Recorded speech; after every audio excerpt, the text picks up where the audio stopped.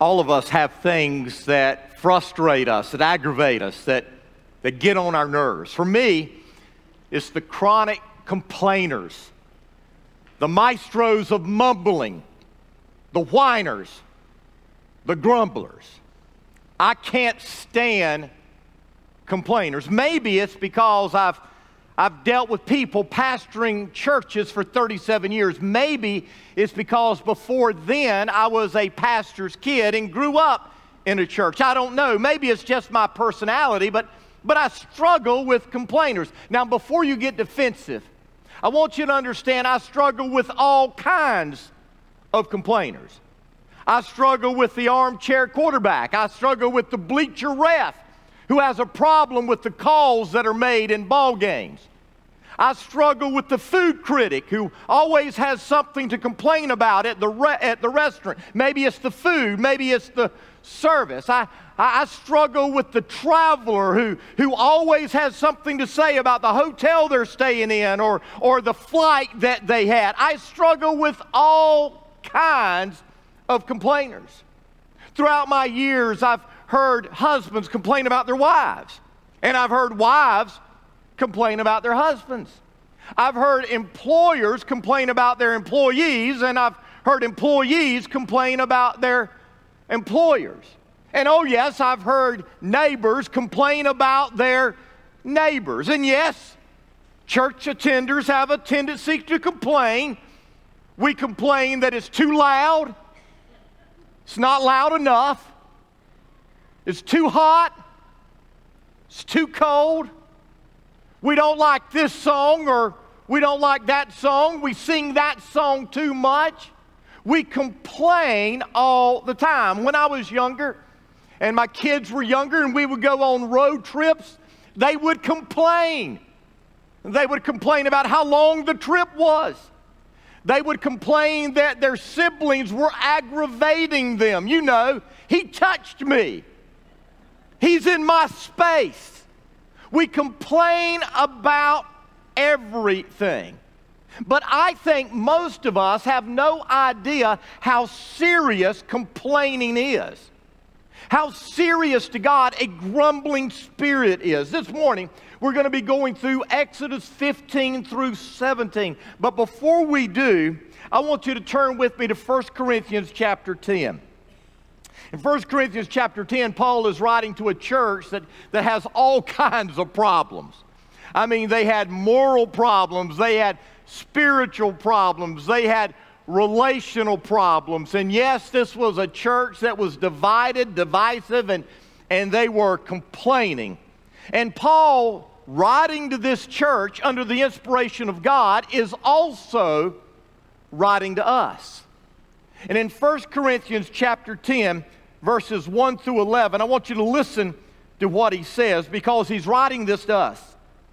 He says, I don't want you to forget, dear brothers and sisters, about our ancestors in the wilderness long ago. All of them were guided by a cloud that moved ahead of them, and all of them walked through the sea on dry ground. In the cloud and in the sea, all of them were baptized as followers of Moses. This reminds us of what we looked at last week. We discovered how they were led by that cloud during the day, that pillar of fire at night. And it reminded us that today we are led by the Holy Spirit of God. We were told how they walked through the Red Sea on dry ground.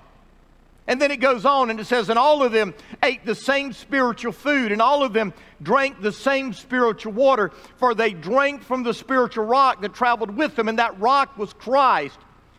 Yet God was not pleased with most of them, and their bodies were scattered in the wilderness. Did you get that? That Christ was with them.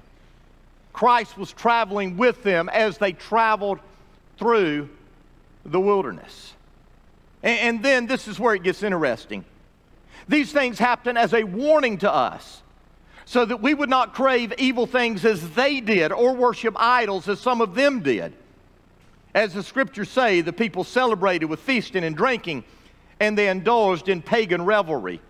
And we must not engage in sexual immorality, as some of them did, causing 23,000 of them to die in one day. Now, there's none of us who are here this morning who would not agree that idolatry is wrong.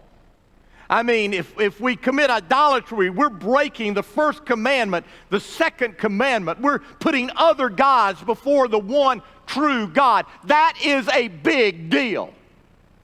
I mean, if someone who is a part of our church family came in this morning and said, well, I've decided that I'm going to worship Buddha, or I've decided that I'm going to worship some Hindu god, or they say, I've decided that I'm going to follow the prophet Muhammad, we would have a problem with that. Each of us would. And we would plead with them and warn them. And if they did not turn from that idolatry, we would exercise church discipline on them. We know this is a serious issue. And we know that sexual immorality is a serious issue, isn't it? Sexual immorality breaks the seventh commandment. Do not commit adultery. The word he uses here is describing all kinds, all types of sexual sin. It's not just adultery, it's fornication, it's all kinds of sexual sin. And again, if someone who was a part of our church family was caught up in sexual sin, we would approach them and we would plead with them and we would warn them to turn from their sin, to repent, and turn from their evil ways. And if they did not, then I don't think any of us would have a problem in saying we must exercise church discipline. The Bible gives us an example of that in 1 Corinthians chapter 5. But then Paul moves into another area that, to be honest, most of us would have a problem with. Listen to what he says. Nor should we put Christ to the test, as some of them did, and then died from snake bites. And don't grumble, as some of them did, and then were destroyed by the angel of death. These things happened to them as examples for us. They were written down to warn us who live at the end of the age. Now, we understand God's righteous anger against idolatry. We understand God's righteous anger against sexual immorality. But God's righteous anger also fell upon the complainers, the grumblers, the whiners, the murmurers. Now, you're probably sitting there like I was this week as I studied this passage, saying to yourself, come on, God, really? I mean, complaining is one of those things that we know isn't helpful. We know it's a fault. We know we shouldn't do it. But God, really? Putting complaining up there with sexual immorality? Putting complaining up there with idolatry? God, how can you say that? Complaining is a bad habit, absolutely, but a serious sin? And yet we discover here that complaining brought God's judgment upon his people in the wilderness, not once, but twice. You see, complaining is a big deal to God. It's not just a fault. It's not just a bad habit. It's a sin. And God gave us these stories in the Old Testament in part to warn us so that we shouldn't make the same mistakes they made. And so turn with me now in your Bibles to Exodus 15. The passage that we are in as we walk through the book of Exodus. And what we're going to discover this morning is in these 3 chapters, really only 2 chapters, part of one chapter, a whole chapter, and then part of another chapter. But in these 3 chapters, God gives us 3 stories back to back that deal with complaining. Now, why did God do that? Is it because God is trying to show us something that each and every one of us have a tendency to struggle with? And He is warning us that if we continue doing it, the same things that happened to His people in the Old Testament will happen to us today. And so let's recap for just a minute. The Israelites had been delivered out of slavery in the most amazing way.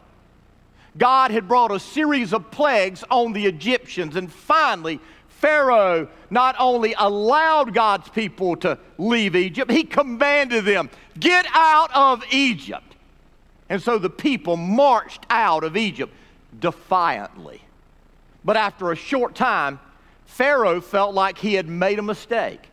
And so he assembled his army, and off they went in pursuit of the Israelites. They caught up with them at the Red Sea. And God supernaturally, miraculously opened up that sea, and the Israelites walked through on dry ground, every one of them. Walls of water on both sides. The fish and everything else looking at them as they are walking by. As all of them got to the other side of the Red Sea, the Egyptian army went into the sea after them. But God closed up the Red Sea on top of them. And every single Egyptian that went into the sea died in that sea. Not a single one of them survived. And as they watched the bodies of these Egyptian soldiers wash up on shore, the Bible says that they began to sing praises to God for delivering them out of Egypt. They praised His power, and they praised His might, and they praised His glory. And guess what they did? They praised Him for His power. And so they continued to journey. And the Bible tells us that they journeyed for 3 days. Now keep that in your mind.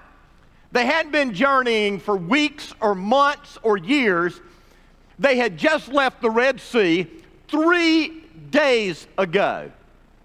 And they get to a place where there is water. But as they start drinking the water is bitter. It's not good enough to drink. It's been 3 days since God opened up the Red Sea and the people marched through. And you know what they did? Did they cry out to God and say, God, you are the all-powerful God. You opened up the Red Sea. Certainly, you can turn this bitter water into sweet springs of water. No, that's not what they did. You know what they did? They complained. Listen to what it says in Exodus 15, verse 24. Then the people complained and turned against Moses. What are we going to drink? They said, 3 days. 3 days. Think about it. They hadn't been wandering for months. They hadn't been wandering for weeks. They had been wandering for 3 days, and now they were thirsty. I imagine they had some water still with them, but that water had been in their canteens. That water had been in their sacks. They wanted some fresh spring water. And when they went to that spring water thinking that it was going to be good, thinking it was going to be tasty, it was bitter, and they complained. 3 days. Now, there's not a one of you in this room, when you think about that, who doesn't think that's ridiculous. God delivered them out of Egypt through a series of plagues. God brought them through the Red Sea on dry ground. Man, this God is incredible. It's just been 3 days. Have they forgotten the power and the majesty of God? But let's be real. How many of us come to church on Sunday morning and we sing, I will sing of your love forever. But then, 3 days into the week, we start whining. We start complaining. And the truth of the matter is, most often, it doesn't take 3 days. Oftentimes, we leave church, and before we get out of the parking lot, we're whining, we're complaining, we're bickering about something. God, where are you? God, why did you? God, how could you? And we complain, and we complain. This place was called Mara, which means bitterness. And I think that God not only led them to name this place Mara because the water was bitter, I think God led them to name this place Mara, bitterness, bitter, because our complaining, listen to me, will always produce an offspring over time called bitterness. Did you hear me? If we complain long enough and often enough, our complaining will turn to bitterness. And that bitterness inside of us will eat at us until the author of Hebrews tells us that it will destroy us. You see, bitterness is the offspring of complaining. So listen very carefully. Complaining not dealt with will always turn to bitterness. So what did God do? Did God chastise them? Did God destroy them? No. God pointed Moses to a piece of wood and said, throw this wood into the spring. And Moses did, and the water turned fresh. And the people drank and drank and drank the water. And then God made them a promise. I want you to listen to what God said. He said, if you will listen carefully to the voice of the Lord your God and do what is right in His sight, obeying His commands, keeping all His decrees, then I will not make you suffer any of the diseases I sent on the Egyptians, for I am the Lord who heals you. Jehovah Rapha. What God is saying there is this: if you will trust me and obey me, I will take care of you. I will provide you for you. I will protect you. Now, is that saying to us today that if we trust Jesus and obey Jesus, we'll never get sick, we'll never have any needs? No, that's not saying that. But what it is saying is that when we trust God and obey God, He'll never leave us. He'll never forsake us. In the good times, in the bad times, in the difficult times of life, He will be there with us. And so they leave there, they go to a place that was an oasis. It had springs and palm trees, and so they opened up their RVs. They let the kids go swimming in those springs of water. I mean, it was great. It was like this vacation place. So they stayed there for a while, and then God led them back into the wilderness of sin. Now, that doesn't mean the wilderness of disobedience. It means the wilderness of the Sinai. God led them back into the wilderness of the Sinai. And while they were there on their journey, they had been traveling for about a month, and all of a sudden they got hungry. Now, understand, the Bible says here that they had been out of Egypt now for 1 month. I mean, it's not like years had passed. It's not like the generation that experienced the hand and the power of God was now gone. It had been 1 month since they had left the land of Egypt through these mighty plagues and amazing miracles, and they began to complain. This is what it says in Exodus 16. There too, the whole community of Israel complained about Moses and Aaron. If only the Lord had killed us back in Egypt, they moaned. There we sat around pots filled with meat and ate all the bread we wanted. But now you have brought us into this wilderness to starve us all to death. They were 1 month out of slavery, and they had already forgotten what it was like to be a slave. They said in Egypt we had meat to eat. In Egypt we had bread to eat. Now we're here and you're trying to starve us to death. They had forgotten about the scars on their backs where they had been beaten as slaves. They had forgotten about their friends who had been murdered as slaves. They had forgotten that they had no freedom. They were pieces of property. You see, we tend to have an idealistic view of our past when we enter into complaining. We compare our present circumstances with this made-up picture of how good it used to be. Don't we do that? I mean, when we look at our past and we look at it compared to our present, especially if we're in a complaining spirit, we talk about how good it used to be. We had pots filled with meat. We had bread to eat. Granted, we were beaten night and day. Granted, they tried to kill our kids. Granted, we were slaves, but hey, we had meat to eat, and now it's been a month and we don't have anything to eat. Now, understand, they had cattle with them, lots of cattle. If they really got hungry, they could have killed a cow. They could have butchered it, and they could have fed multiple families. But they sat here and they complained that they had nothing to eat. And so you know what God says? God says, I'm going to rain down food from heaven for you. And that's what God did. God began, first of all, that evening by bringing quail to the land. Quail filled the land. The people could go out and they could just take the quail and pick it up and kill it and cook it. They fried quail, they grilled quail, they baked quail, they blackened quail. They had quail in stew. They ate quail every sort of way because quail filled the ground. The next morning they got up, and after the dew had evaporated, there was this white stuff on the ground. And they said, what is this? And they called it manna. You know what manna means? What is this?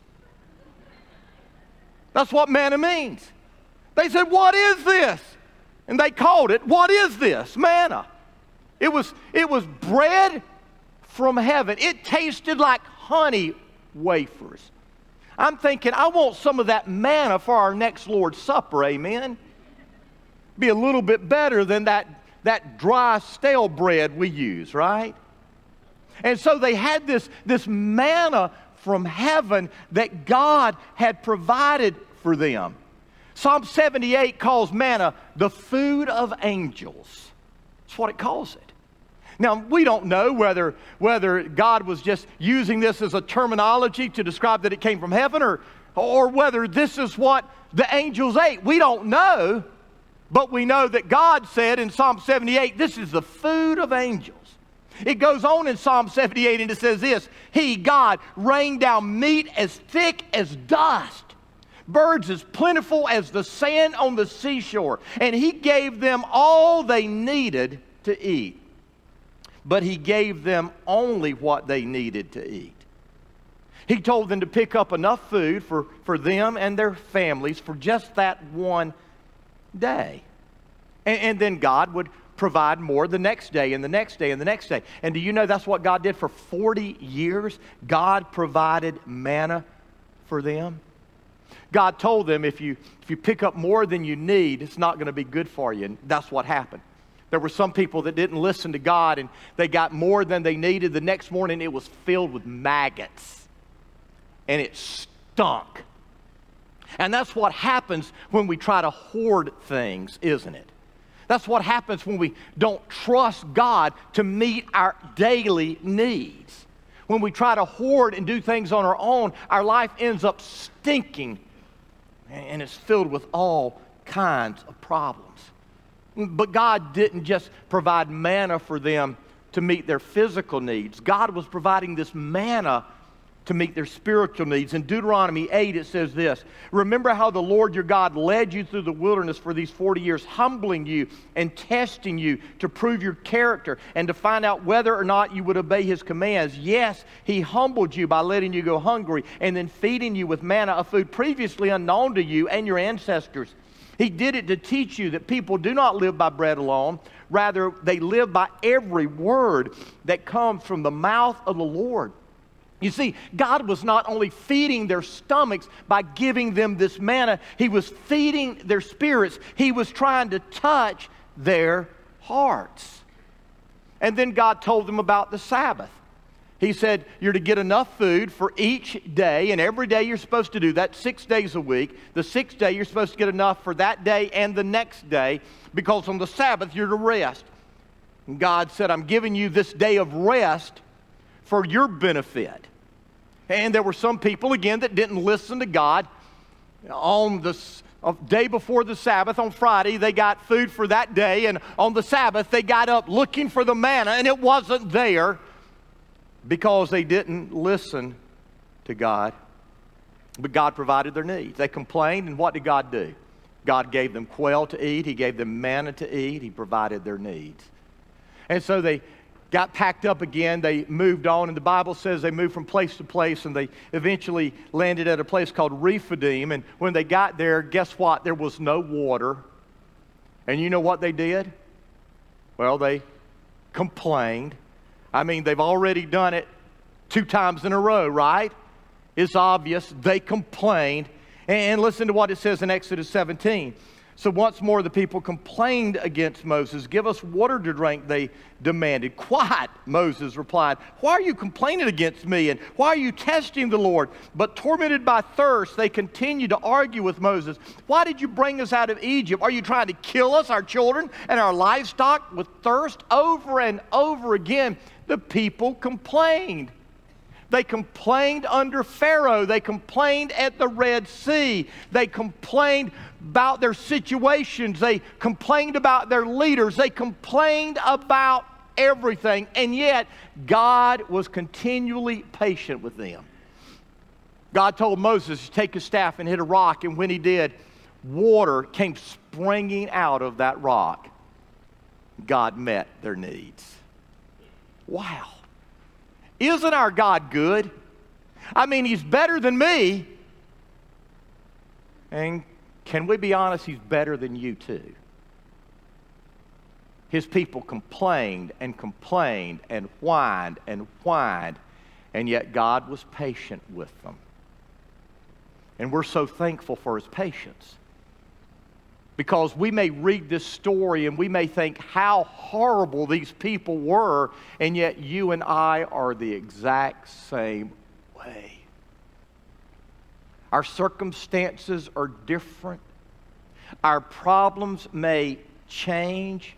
Our frustrations may come up in different ways. But when they do, just like the Israelites, we complained. But here's what you need to understand about complaining. Their complaining revealed a lack of trust in God.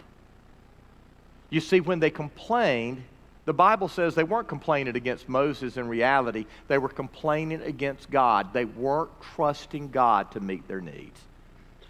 The God who brought the plagues on Egypt. The God who opened up the Red Sea. The God who turned bitter water into sweet water. The God who covered the ground with quail. The God who rained down manna from heaven. The God who touched a rock and brought water out of the rock. That God who day in, day out, over and over and over again met their needs, they simply didn't trust Him. Maybe that's why the Bible warns us over and over against complaining. In Philippians chapter 2, verse 14, it says, do everything without complaining and arguing. Now, why are we warned so often? What is it that is dangerous about complaining? Can I give you 3 things and then give you 3 observations, and we're going to be closed? 3 reasons complaining is dangerous. First of all, it's infectious. It spreads to other people and it infects other people. Over and over again in this story, we read that the whole community of Israel complained against Moses, complained against God. Every one of them. Now, do you think it started that way? No, I don't think it did. I think it started with a group of chronic complainers, and as those chronic complainers complained, their criticisms, their complaints began to spread and infect other people, and before long, everybody was complaining. That's why we need to challenge one another when we hear one another complain as brothers and sisters in Christ. When someone's complaining about something, we need to, in love, call them out. We need to say, stop it.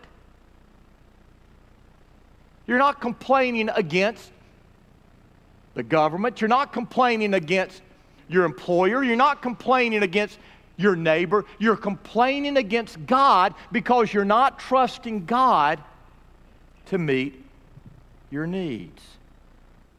It's infectious. Second of all, complaining hardens our heart.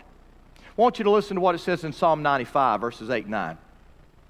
The Lord says, don't harden your hearts as Israel did at Meribah, as they did at Massa in the wilderness. For there your ancestors tested and tried my patience, even though they saw everything I did. Did you get that? There came this point where God said, you've seen me work over and over and over, and yet you're continuing to complain. And what's happened is this: your hearts have become hardened. Remember us talking about Pharaoh and how Pharaoh hardened his heart? And then over time, to reveal his glory, God hardened Pharaoh's heart. It always starts with us. We harden our hearts. And that's what happened here. Their complaining was evidence of the fact that they had taken their eyes off the Lord and they were focusing on their situation. And that's always dangerous. Because when we take our eyes off of the Lord and we focus on our situation, we begin to question the goodness and the greatness of God. But that's not the end. Because you see, their complaining, their grumbling eventually led to outright rebellion. And when that happens, hear me, God moves from being patient to being angry.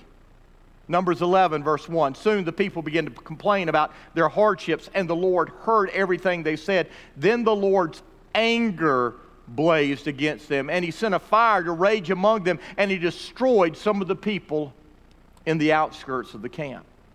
It eventually led to them, all the adults except for a very few, not being able to go to the promised land.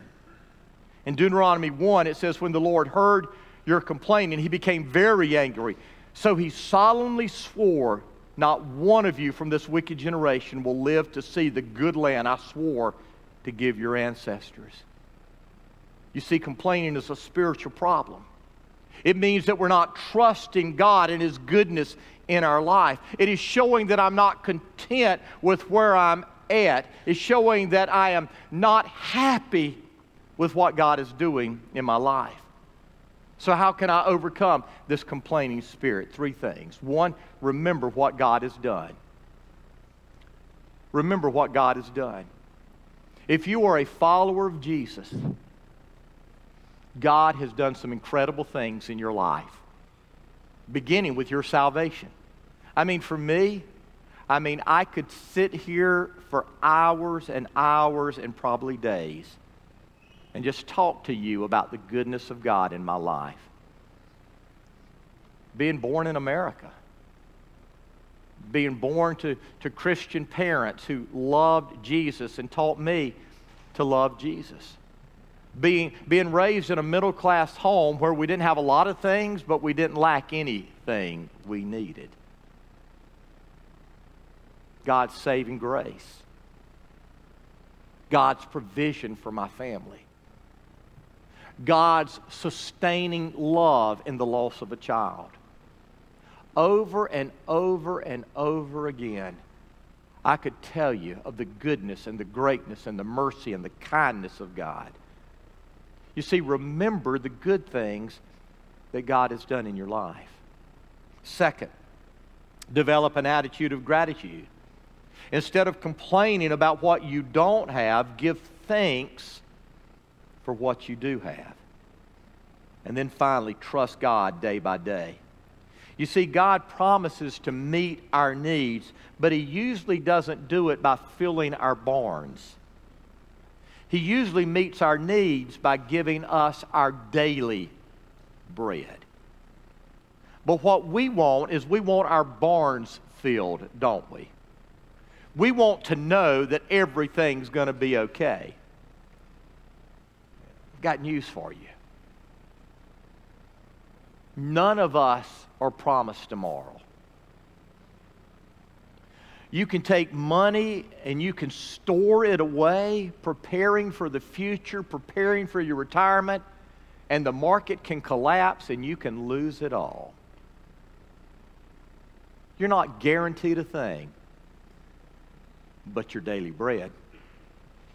If you're a follower of Jesus, He promises to give us our daily bread.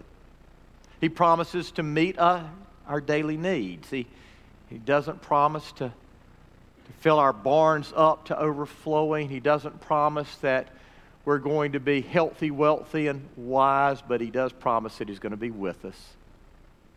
He promises that He'll meet our needs.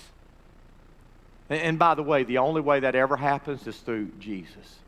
In the New Testament, Jesus is telling this story. He's telling the story of God providing manna to the people. And I want you to listen to what Jesus said as He's describing God providing this bread from heaven. Jesus says this. He says, I am the bread of life. He's telling them this story about God raining down bread from heaven for 40 years. And then He says, I am the bread of life. Whoever comes to me will never be hungry again. Whoever believes in me will never be thirsty. And as you read 2 verses down, you know what the people did? Listen. They grumbled. They complained. Jesus was standing before them saying, if you trust in me, if you believe in me, you will never go hungry. You will never go thirsty. I will give you bread that will last forever and ever and ever. And because He wasn't speaking in the terms that they wanted, the people grumbled. Can I tell you something? The only way you're going to ever get everything you want is when Jesus is all you want. And when Jesus is all you want, He will give you everything you need, because all you need is Jesus. Doesn't matter what happens in this world. This world is going to pass away one day, someday, we don't know when, but it is going to be destroyed. This world will be destroyed. It's passing away. But for those of us who place our hope in Jesus, we have something far greater to look forward to. And it's not this world. It's a new, a better world where Jesus will rule and reign and we will rule with Him. But if you're here and you're looking for the bread of this world like the Israelites were, you're going to be just like they were. You're going to die in the wilderness, and you're never going to discover the promised land. That would be horrible. Terrible. Quit complaining. Trust Jesus. Let Him be all that you want, and you will discover all that you need. Would you bow your head? Would you close your eyes?